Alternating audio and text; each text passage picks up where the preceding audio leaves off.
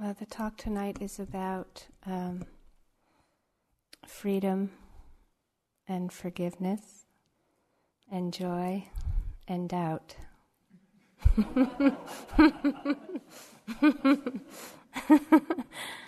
I'm trying to cover a few last-minute details.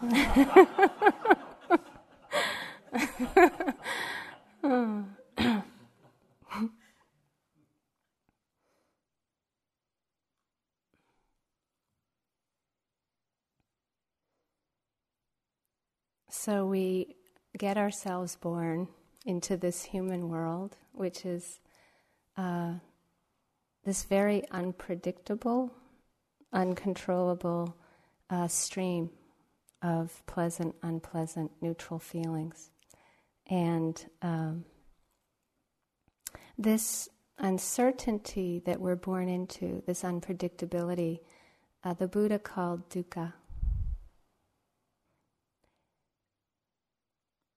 If we develop enough spiritual skills, the skills of mindfulness, the four Brahma-viharas, loving kindness, compassion, empathetic joy, and equanimity, we're able to, at times, let go of control, meaning what? So what we're saying in this practice is that whenever there's a temporary moment of aversion, or temporary moments of fear, temporary moments of aversion, temporary moments of attachment to pleasure, pushing away pain, that's controlling. Whenever we're caught in wanting something to be happening that isn't in the present moment, the reason we suffer is because we're not in the present, yeah? There's a separate I, separate from what's true, that's controlling.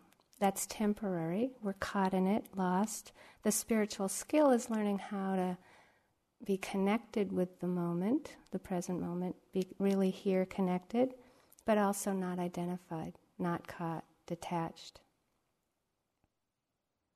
So we learn that we can flow with the stream of life. We can jump into the unknown stream of life at any point in time. At any point in time, you can recover from being identified with controlling, with aversion, attachment, and jump back. This is the great metaphor of the mother cow with the newborn calf. It's like bringing your attention together again. You come back together again with what's happening in the present moment. Coming together, coming together, coming together.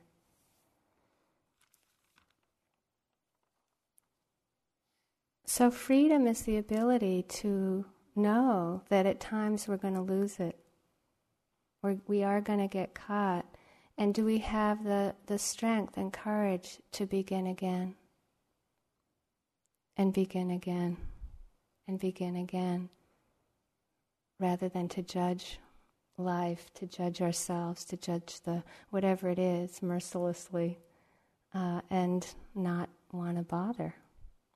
Not to do it. So I don't think that it is that we don't love freedom. I don't think we're afraid of freedom. I think we get identified with controlling. We love freedom. We love this journey into the unknown. Humans love this. But, we're afraid of the fear. We're afraid of the aversion, we're afraid of the wanting because we haven't learned the skill. That's all it is. Look closely, don't take my word for it. Do you love freedom or not? And what is it that kicks in that makes us, identify to be a separate self, to lose it again and again? It's a very important investigation. Are we afraid of freedom? Do we love it? What are we really afraid of? What is a separate self? Well, what I'm saying is the separate self is the moment when we try to control life. That's all. It's just that, it's that feeble attempt on our part to control, and that's what the Buddha called suffering. So the Buddha didn't teach to try to get rid of pain and pleasure. We're not trying to get rid of pleasure. Good news, folks. We're not trying to get rid of pain. We're trying to learn how to work with that it's changing. And that this change is truly, mostly out of our control. This time of year, I'm always grateful for whoever the gardener was originally here that put in the peonies around this building. And a gardener was here when this place was a novitiate with the Catholic Church. And I think that it's very easy for us to judge where we are on our spiritual journey. And on retreat, I think it's easy for us to compare with other people, depending on what's happening in our practice. So if it's going well, we're often thinking that we're the best yogi, or we're special somehow, or we're wanting to be the best or the special. And other times we think we're the worst. We're not getting it. We'll never get it. We hate ourselves. There's this range of comparison and inflation and deflation depending on what's going on in our practice. And I think that if you ever get caught, it's so useful to go out and look at the peonies. And you can see they're all in different stages, the buds. And right now there's just these buds that have one little petal that's starting to open. And then some are open and so lush they're falling over. We all go through these stages over and over. So once we open and we have this great opening, that's not the end, unfortunately. We'll open and, the stream of life will go on and something unpleasant or something pleasant will happen. We won't be mindful of it. We'll close again. And it's very important to be okay with that it's okay to close. It's okay to tighten. It has to be, or we're going to be miserable. It's just that's sort of the beginning of practice, is starting to accept that that's what we do as humans. And if we can start being mindful of that layer of reality, of wanting, not wanting, and to allow that experience and not judge it, we're in the present moment. And so much of the time when the wanting appears, we're wanting to get rid of it, rather than just go, oh, this is what's happening in the moment, and learn to connect with it, experience it, or fear, or whatever. To care about the controller, the one that's so afraid of life as it is, that we control.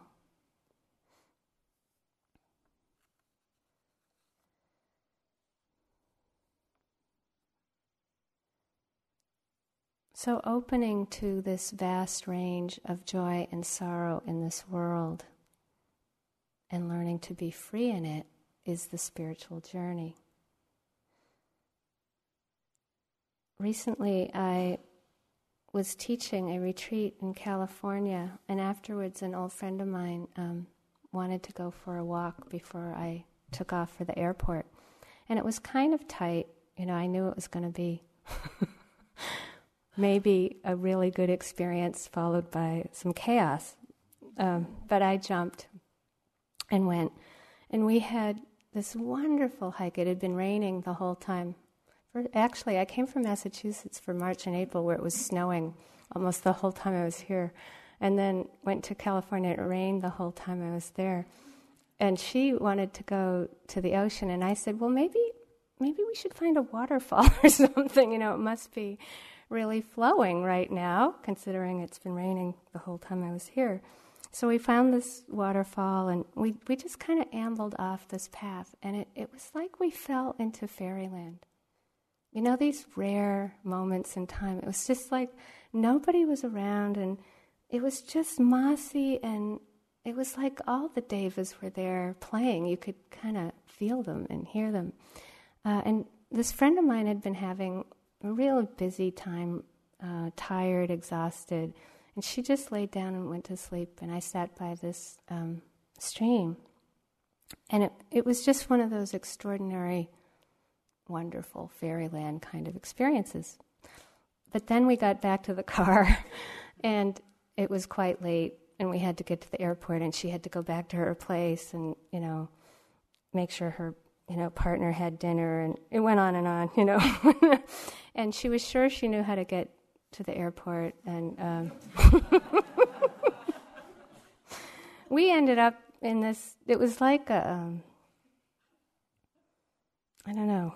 some sort of weird Fellini movie. We were, she has this car that has, have you ever seen it? It has a satellite thing that tells you, you're supposed to be able to find where you are, and she kept punching in the address, and it's called Miss Neverlost.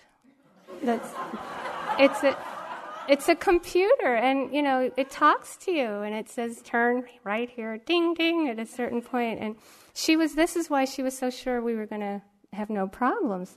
And I kept saying, "Are you sure Miss Neverlost, knows what she's doing?" We ended up, I can't tell you where we ended. I mean, it was just as much as we fell into fairyland, we fell into this nightmare Fellini movie it was horrible. I mean, I ended up staying at an airport hotel that night and missing my flight. But it was, it was great. And then it was so awful, these experiences. And have you had those experiences here?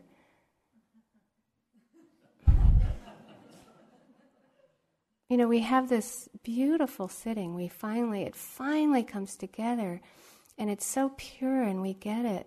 And then you start feeling it slip away. That you're losing it when you're holding on to it, right? I mean, and it's just that when you're really quiet and you're really open, usually in practice, as you start to experience this, it's like the mind screams. Or the heart just wails. We wail. It's unbearable. We want that purity back. And we don't really know even why we're suffering so much.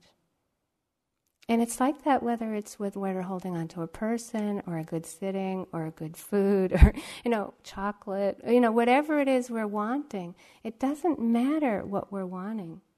What matters is we get so caught, we forget that experience has passed.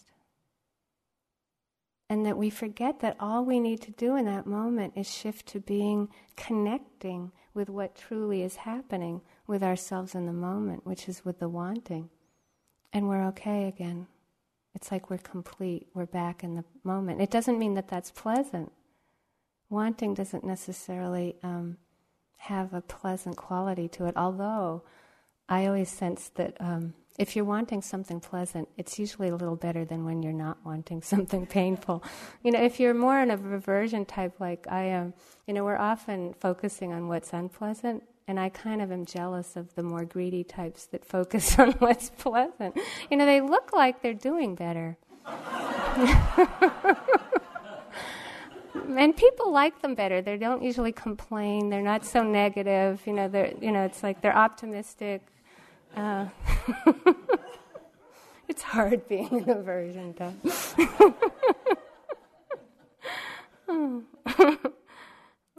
So what we're hopefully learning to do in this process of the spiritual journey is uniting what seems to be paradoxical. We're uniting this ability to connect the attention, connect it with what's happening, but also be detached. And if you feel like you go out of balance a lot, listen to what that is. That's really hard to do. We're asking ourselves to be within the experience, intuitively, non-conceptually, to drop into the present moment so deeply that we're really there. We're not in concept. We're not caught in conditioning. If we're in the word breath, or if we're in the word, that's a robin that I'm hearing. If we're in the word, we're not in the experience. We're asking ourselves to drop into the moment without concept, connect. That takes courage. because each moment is truly new. So if you're really willing to let go of the past, really connect, and then also not take it personally. Yeah? So like what I was talking about at the first talk I gave about concentration, we often get pieces of concentration. We might go fully, deeply into the experience, we might connect, and we drown. Drown meaning that we get really lost in it. We get really caught. Or we step back and we detach from the experience and it'll feel dry.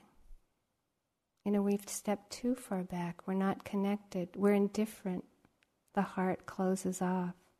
However this happens, it's okay. It's like wherever we are in it, this takes, it's like ultimately it's helpful not to feel like it has to be this peak experience of connection, detachment, and pure balance. Sometimes we'll step back and the heart will be disconnected. Great. That's okay. That's what's happening in the present moment. It's not personal. We don't have to go, it should be better. It's not good enough. Oh, I went in and I got lost in fear. This is just how life is. This is the human condition. We might get caught in a storyline like, going back out into the world and blah, blah, blah. I hope, whatever we're thinking about, we get caught in fear of the future. I wonder if you're staying on. I wonder who's coming. We're losing our friends here. And then these, we call them the barbarians. The barbarians come because,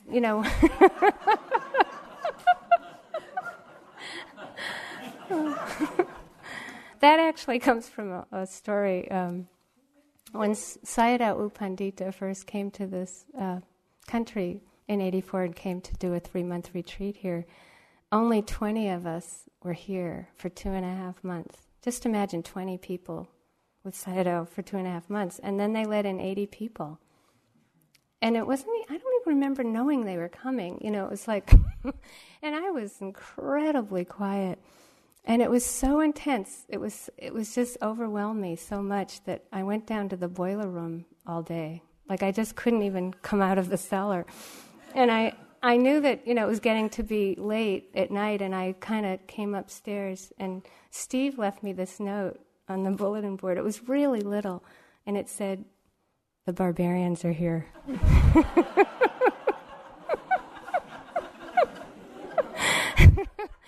And it just helped give me that perspective, like, oh, that's what's going on, I couldn't even tell what had happened, So what happens is that, we're quiet, and we don't know we're quiet. And then these people come in, and they slam doors, and they're moving fast, and, you think somebody here slams a door. Well, it's very different when people come right off the street in here, and it takes a day or two to settle in. And try to have patience. And if you're leaving, it's hard to leave. We're ambivalent. We want to leave, but we don't want to leave. If we're staying, we want to stay, but we don't want to stay. We're jealous of the people leaving, and we're sad for them. We have all this. This is human. If it would be so easy if we were so simple. But we have this range of feeling of pleasant and unpleasant. We hold on to the pleasant. We don't want the unpleasant.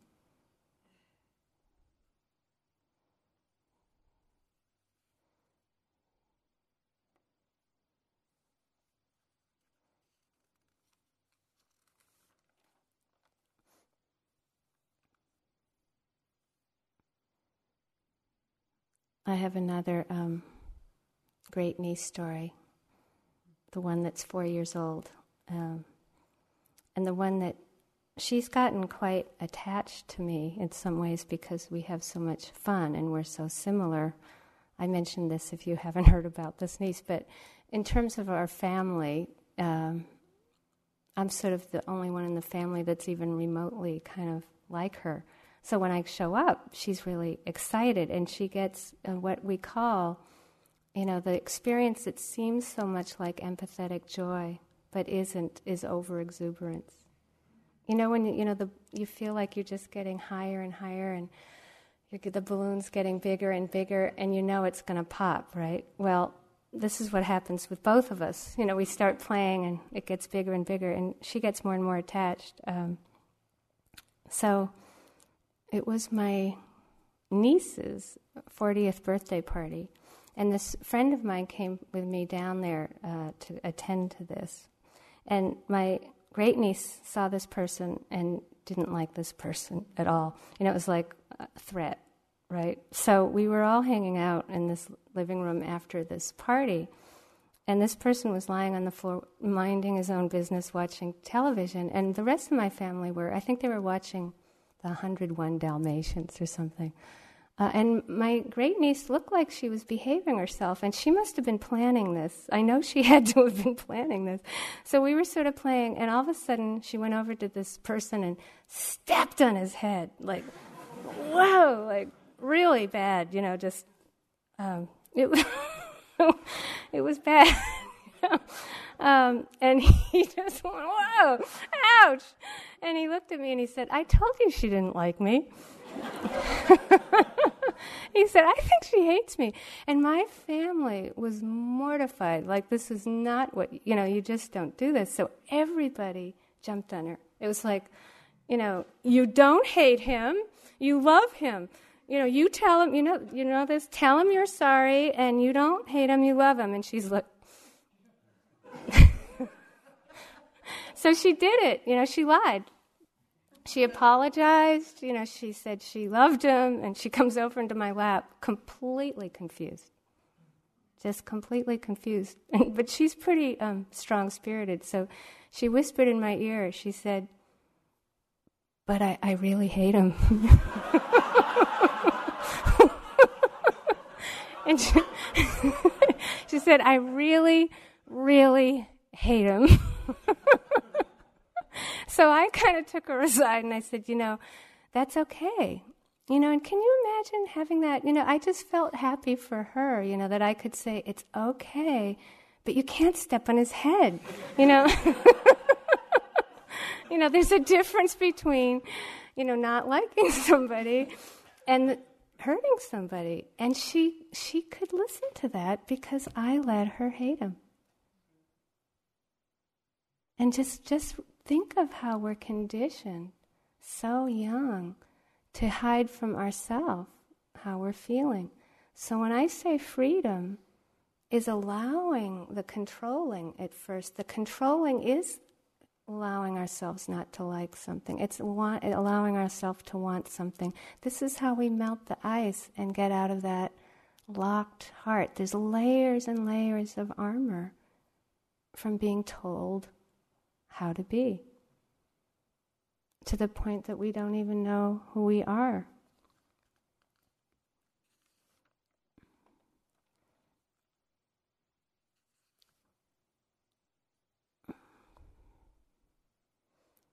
When I was entered first grade, I don't know if you remember it, but it was pretty scary for me going to first grade, and my teacher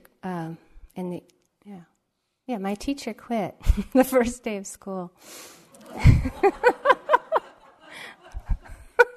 Trauma, and so this school, they didn't have much income, and so they put 2 classes together for the whole year.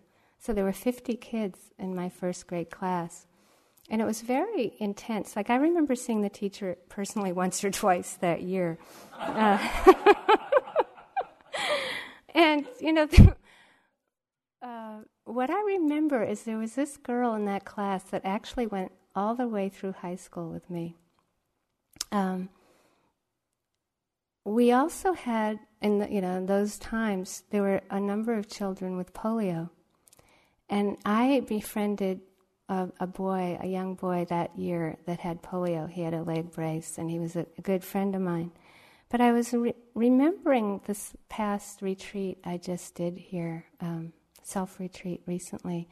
This young girl was ostracized that first grade, and she was ostracized all through my school life. And I was having a lot of remorse for having not connected with her. And this was coming up during my retreat a lot, and it was almost like it was a part of me that was emerging that I also had split off from and had shut down. And she was the type of girl, you might not have had someone in your school like this, but she just had so much pain in her family or whatever. She would just start crying, like in class, without being able to control it. And that was like the worst thing that could possibly happen to anyone. I mean, all of us kids in the school, in the class would just, first of all, I know we'd all freeze and feel like, thank God, it's not me. It's like, thank God I'm not the one that this is happening to. But then no one would play with her. And I just looked back and I thought, oh, because this part of me started to emerge in my self-retreat, the part that just could weep and uncontrollably. And it was so healing for me to remember all this and to really care about her now, like wherever she is. And it's really a part of all of us that just gets so lonely and doesn't have someone to connect with, and it becomes so unbearable that we cry.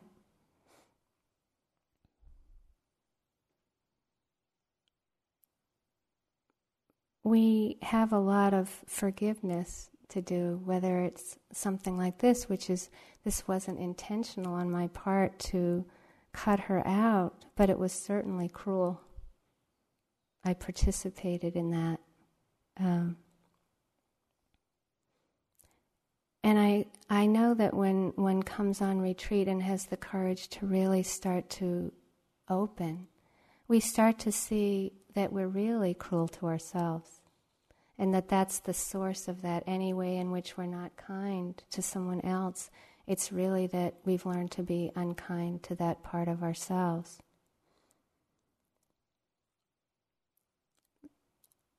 One of the reasons that we teach forgiveness towards the end of a retreat, the end of a loving-kindness retreat, is because sometimes when we just say the words, the traditional phrases, it can bring up so much stuff for us that it's hard to kind of slip into any semblance of being able to do the loving-kindness practice, which at times is meant, to feel good. We're focusing on our inner goodness, or we're focusing on other people's goodness.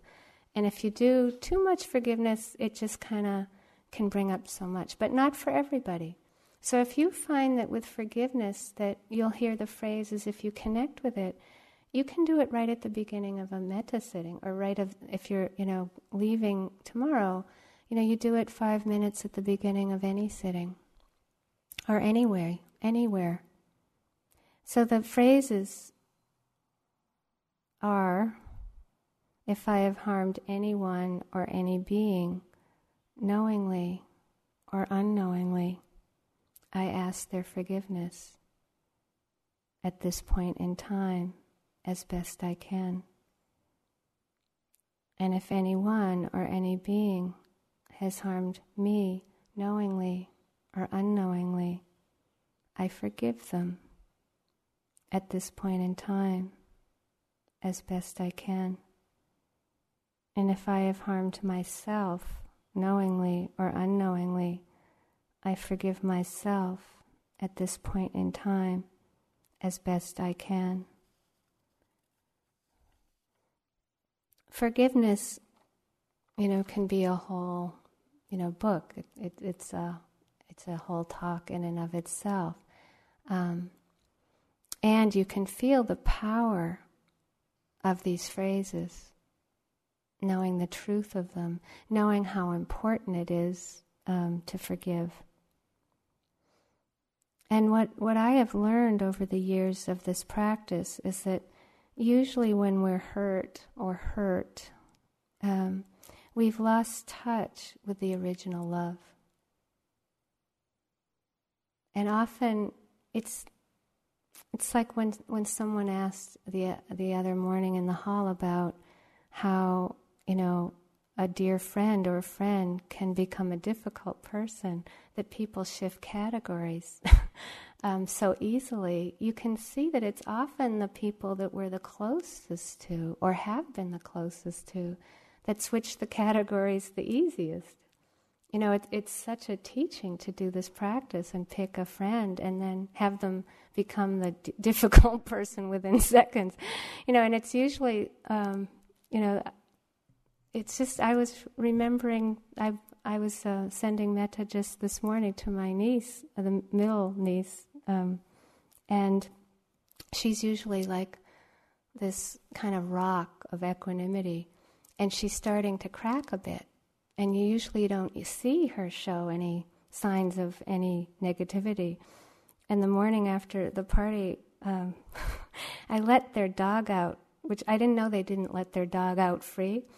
And it was winter, right? And it was a warm day, one of these, and I let the dog out and the dog wouldn't come back. And she was so upset and she was trying not to show it. But she just, started to show that she was upset, which I was happy for her for. But when I was doing metta this morning, that feeling of like, oh, she was angry. That feeling where you have that twinge and it's not like they're the really difficult person, but suddenly there's that aversion to that aversion. And we close. That was very mild. That was easy to break the barrier with. But when we feel betrayed by someone who we trusted, they go way over into difficult person for this lifetime, and they're a great teacher for us. How does that happen? And for me, with the most difficult people, when forgiveness happens, it's an epiphany because I'm in touch with that original love. And it feels so wonderful. And with really difficult people, I really had to learn that wasn't the end. It was like I thought that the first time I forgave someone that really hurt me, that was forever. But then more anger came up after that. And I was like, I thought that meant that the original forgiveness didn't mean anything. But that's not true. It doesn't mean that the forgiveness that you experienced wasn't good enough. It was actually really great, and it's purifying. It makes space for whatever's there to surface. So it can be a process. Forgiveness is a process if we've been really hurt. And it takes a lot of patience. I learned the most about this from a man that came on NPR one day when I was driving. He was a Native American man from the Navajo Nation who'd been in World War II, and he was tortured. And he described being nailed to this floor. And he said, this is an incredible story, and it's very inspiring. Don't worry, it's not going to be gory. He said that it was harder to forgive the man who did that to him than to go through that experience. Isn't that clear?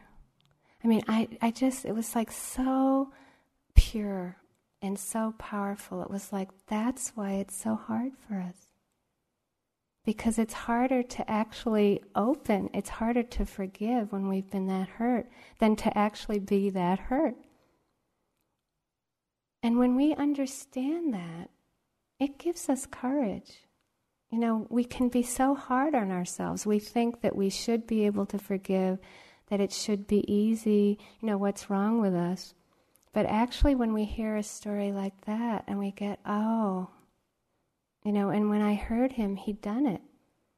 He did it. And it was so inspiring. And this did not come easy. This took this man from World War II till a couple of years ago to do. This wasn't like he just did it. But you could feel the freedom in his voice and the love, and that he'd gone through it.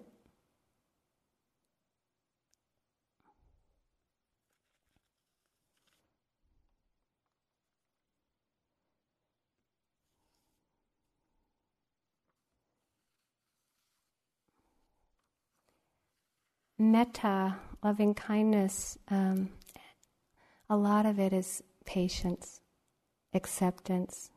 It's accepting that we're not perfect. It's accepting the pace at which we're going in our spiritual journey.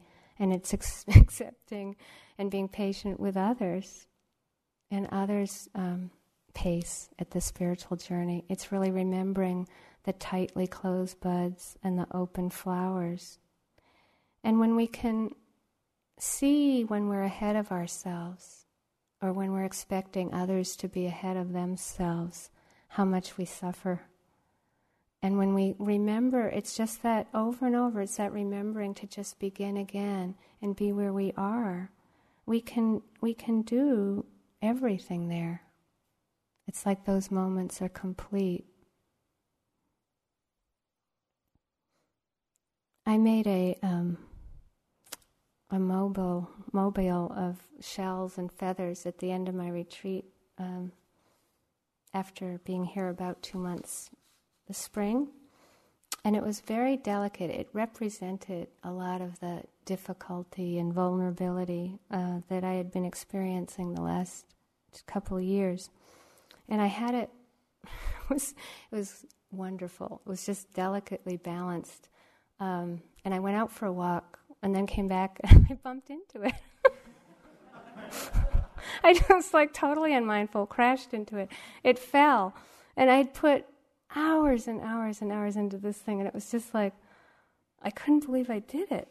And then, do we hate ourselves, and get furious at ourselves? But it was very interesting what it took for me to want to repair it. It's I just didn't want to go through the pain of redoing it and knowing it wouldn't be the same.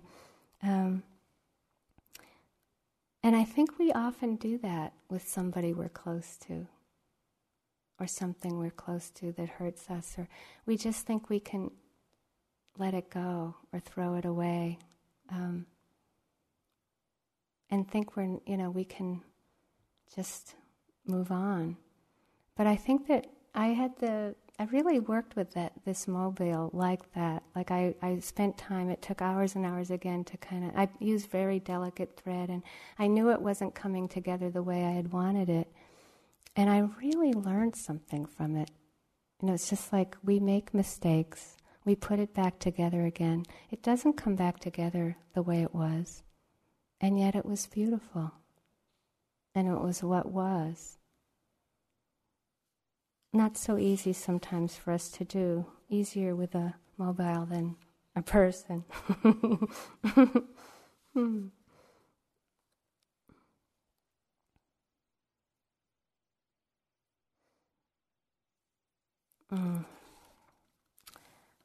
I really want to read this quotation from Thomas Merton.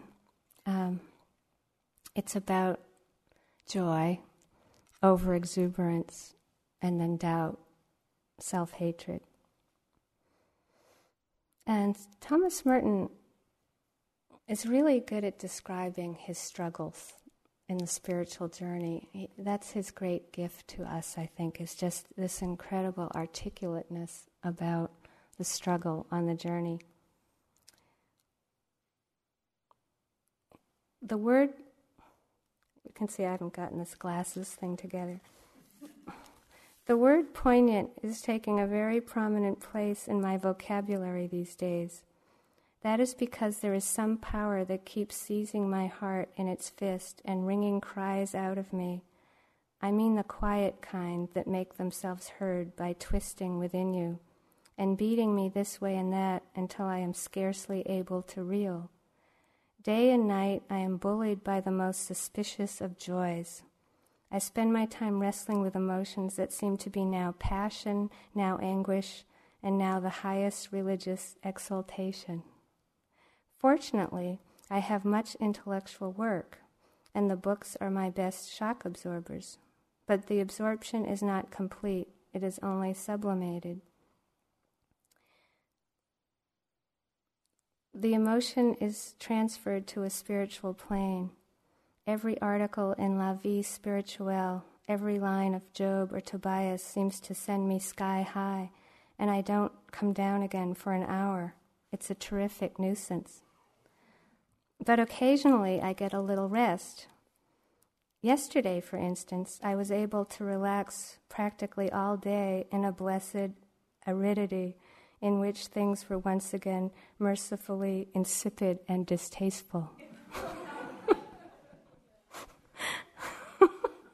What a relief to be indifferent to things, after having been pushed around by a crowd of different intoxications, some of which seem to be intensely holy, and some of which do not even bother to wear a disguise. It's not much fun to live the spiritual life with the spiritual equipment of the artist. Yesterday afternoon, I began to feel rather savage about the whole business. I suppose the irritation was the sign that the dry period was reaching its climax and was about to go over again into this awful battle with joy. My soul was cringing and doubling up and subconsciously getting ready for the next tidal wave. At the moment, all I had left in my heart was an abyss of self-hatred, waiting for the next appalling sea. You know, what us humans do with joy. And this is the third Brahmavihara. It's like we have this range of joy and sorrow, and it's like we're more afraid of joy than suffering. You know, and what is that? It's because it leads to this overexuberance and attachment to the joy, and when we crash, we suffer. The opposite of this empathetic joy or appreciation of joy is jealousy. So can we appreciate the joy in ourselves and others without getting attached? You know, it's the famous line, what goes up, you know, must go down. And it's so hard for us. So this is the metaphor for awakening that the Buddha gave, one of them, is a flower opening. But we don't get to control what we open to. So life is a mix of pleasure and pain. If we open to joy, we open to sorrow. If we open to pleasure, we open to pain. And we do not like this bargain. When we close to pleasure and pain. We close to it all. When we open to it all. So what we're learning is the mindfulness, the loving kindness, compassion, empathetic joy, equanimity. So we can find this freedom of connection and healthy detachment so that we can really be in this human world with this deep balance.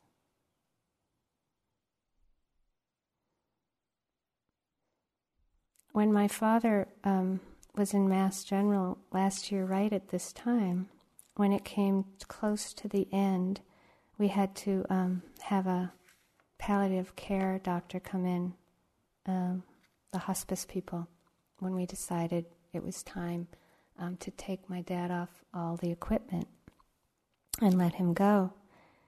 And this was, you know, my family is, you know, kind of super, super dysfunctional, and it was hard to believe we had to all make this decision together. I sort of felt bad for the palliative care doctor coming in to deal with us. And it was very interesting because at that moment when this was all happening, a good friend of mine who actually found IMS and has been a good friend over the years he wanted to come in and sit with my dad before he died. And he just happened to show up right at that time. And he was very, you know, unobtrusive. He just came in the hospital room, sat down just like this, and closed his eyes. Now I have a mix of family, like, you know, the fundamentalist Christians, the atheists, the, you know, this, the, that, and then there's the me, the black sheep of the family. You know, so everybody was in the room, and this friend came in and sat down, and he didn't say hi, he just started sending metta to my dad, which probably looked weird to my family.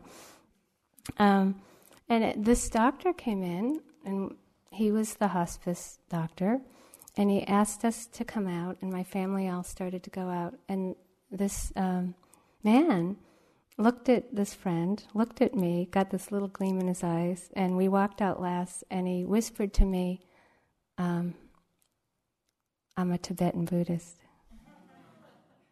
And I was like, oh. And I said, well, I really wish you well with my family. I'll be sending you loving kindness. So we went in, and I knew that we had to come to terms with what my family wanted to do with my dad in terms of, well, do we call in a priest, a minister? Do we not? And I knew if I tried to choreograph it, everyone would get upset. And I knew a lot of the family wanted a preacher, and my father wouldn't have wanted that, I knew. But we had to come together as a family. So I brought it up, and this man was very quiet, and he went around the room, and he listened to each person in my family. And boy, it was like the McCoys and the what are their names? Hatfields. It was like the Hatfields and the McCoys, except there were 4 clans instead of 2. And I was wondering how this was going to go. And he listened to everybody. And then my sister just started crying, and she said, my father really had a lot of unbelievable physical pain at the end. I mean, he had wounds that were open, and it was horrible. And she started crying, and she said, don't understand why anybody should have to suffer like this, and she was just sobbing. And he said 3 words very quietly. Just at the right time, he said, he got born. And it was so true. It was like, instead of going into blame or, what his life was like or karma or, he just said he was born. And it stopped my family. It was like, when something's true and people are really open because it's like close to death, it goes in, and it just opened everybody to this human condition. I started the talk with, we don't know what's going to happen. We don't know how things will go toward the end of our life. We got born, but we can all show up for it and come together. And eventually, even though there were people who really didn't agree with not having a priest or a minister come in, everyone agreed that my father wouldn't have wanted that. And then, it was just like decided what he would want. And it was just from this man being able to listen. He listened to every person, and he made the decision.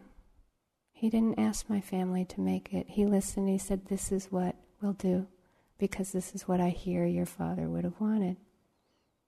And I could see the power of his skill, of loving kindness, of mindfulness, of just being able to be there. It was such a gift to receive that.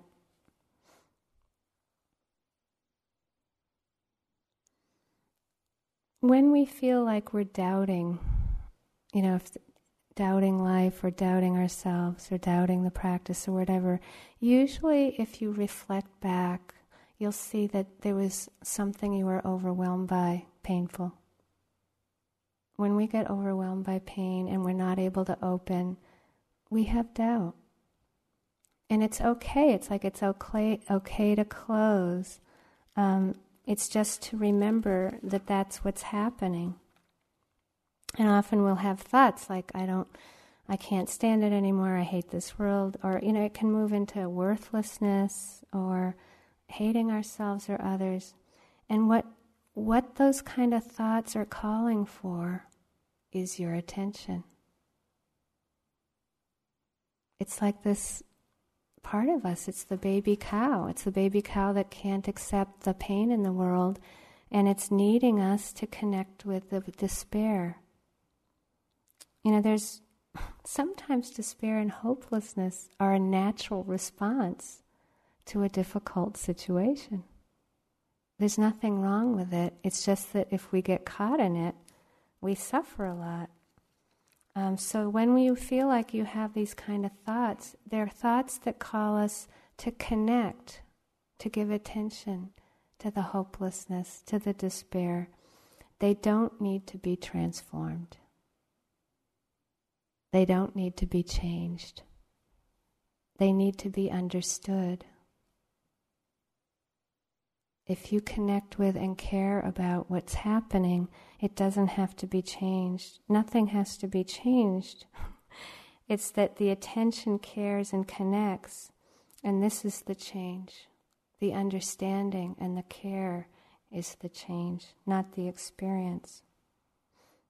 So we give it life. It's like if you can let a breath come and go by itself, or a sound, you can let anything come and go by itself by giving it life, by experiencing it in the body or the heart, the mind. And that last little bit that's so important, we're not caught in the story about it. We just don't take the experience personally. And it's literally like letting a cloud pass through the sky. And this is freedom in the human world. We're letting the experiences come and go in this vast sky. Whatever the cloud may be, the joy and the sorrow. We don't get one without the other.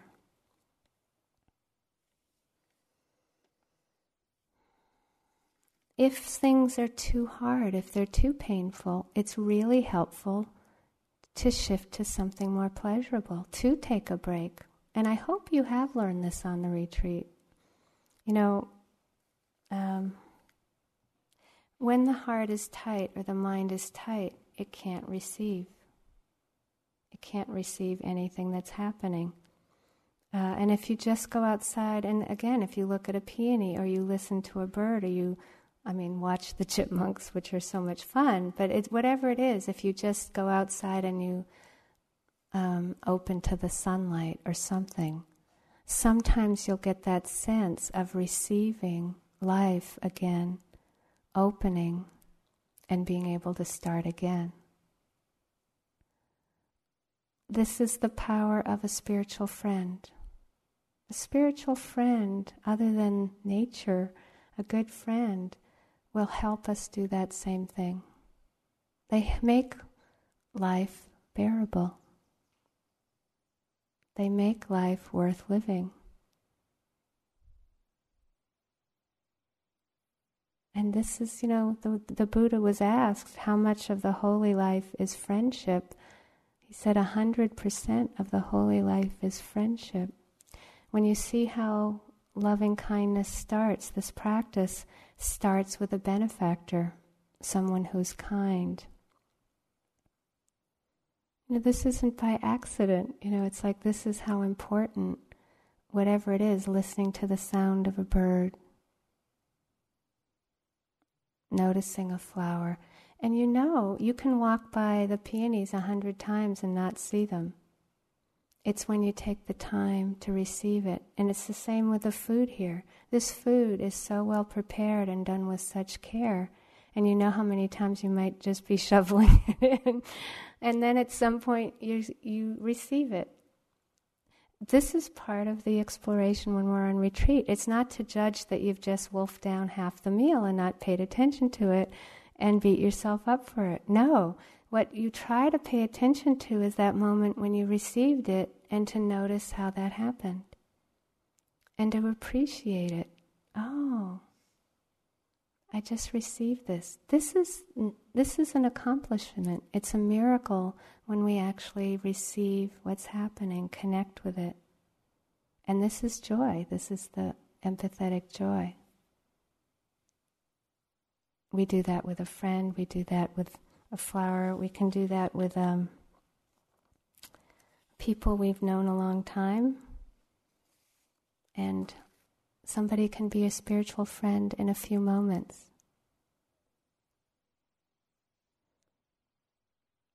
When I was commuting back and forth from Mass General to here last June, I started to get to know the toll booth operators on Mass Pike. And it was so weird. It's like, who would have ever known that somehow I kept ending up in the same toll booths with the same people.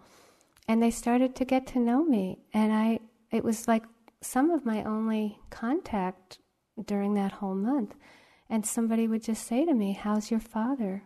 And I'd start crying, because somebody was kind. And it was such a difficult time. And it was wonderful. It's like I consider those people spiritual friends. I might never see them again. And so any time that you're kind, it's a really big thing.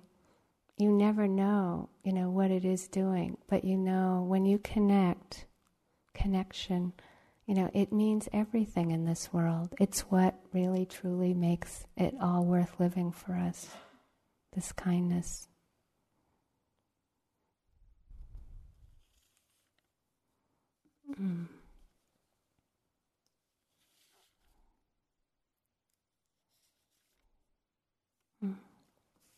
Someone asked me to sing a chant that I made up. I think I will. This I started to sing when my sister was dying recently, and I was trying to learn the metta chant, but not the one that Dhammaruan is chanting, but it's another one that the Sayadaw in Burma chants a lot and was taped. And I just couldn't learn it.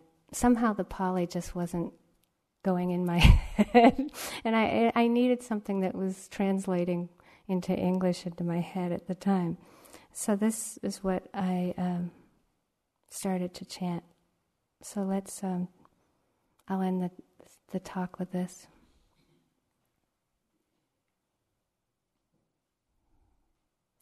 And you'll hear that it has the metta, the compassion, the loving kindness, the compassion and equanimity, and empathetic joy and equanimity in it.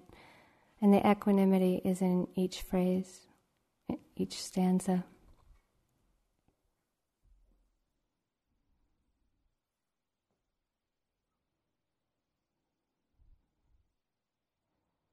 Maybe we can do call and response. That would be fun. Okay, let's do call and response. May we be happy and peaceful.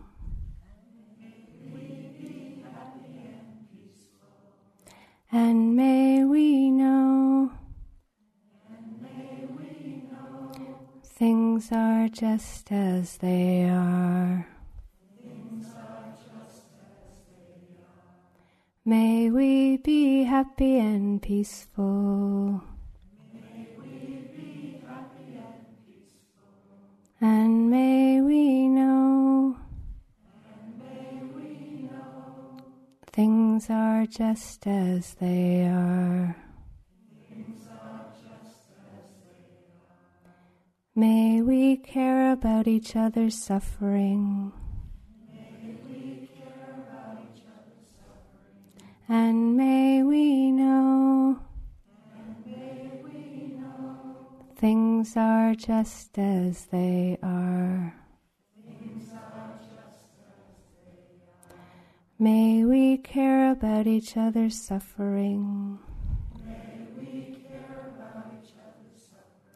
And may we know things are just as they are.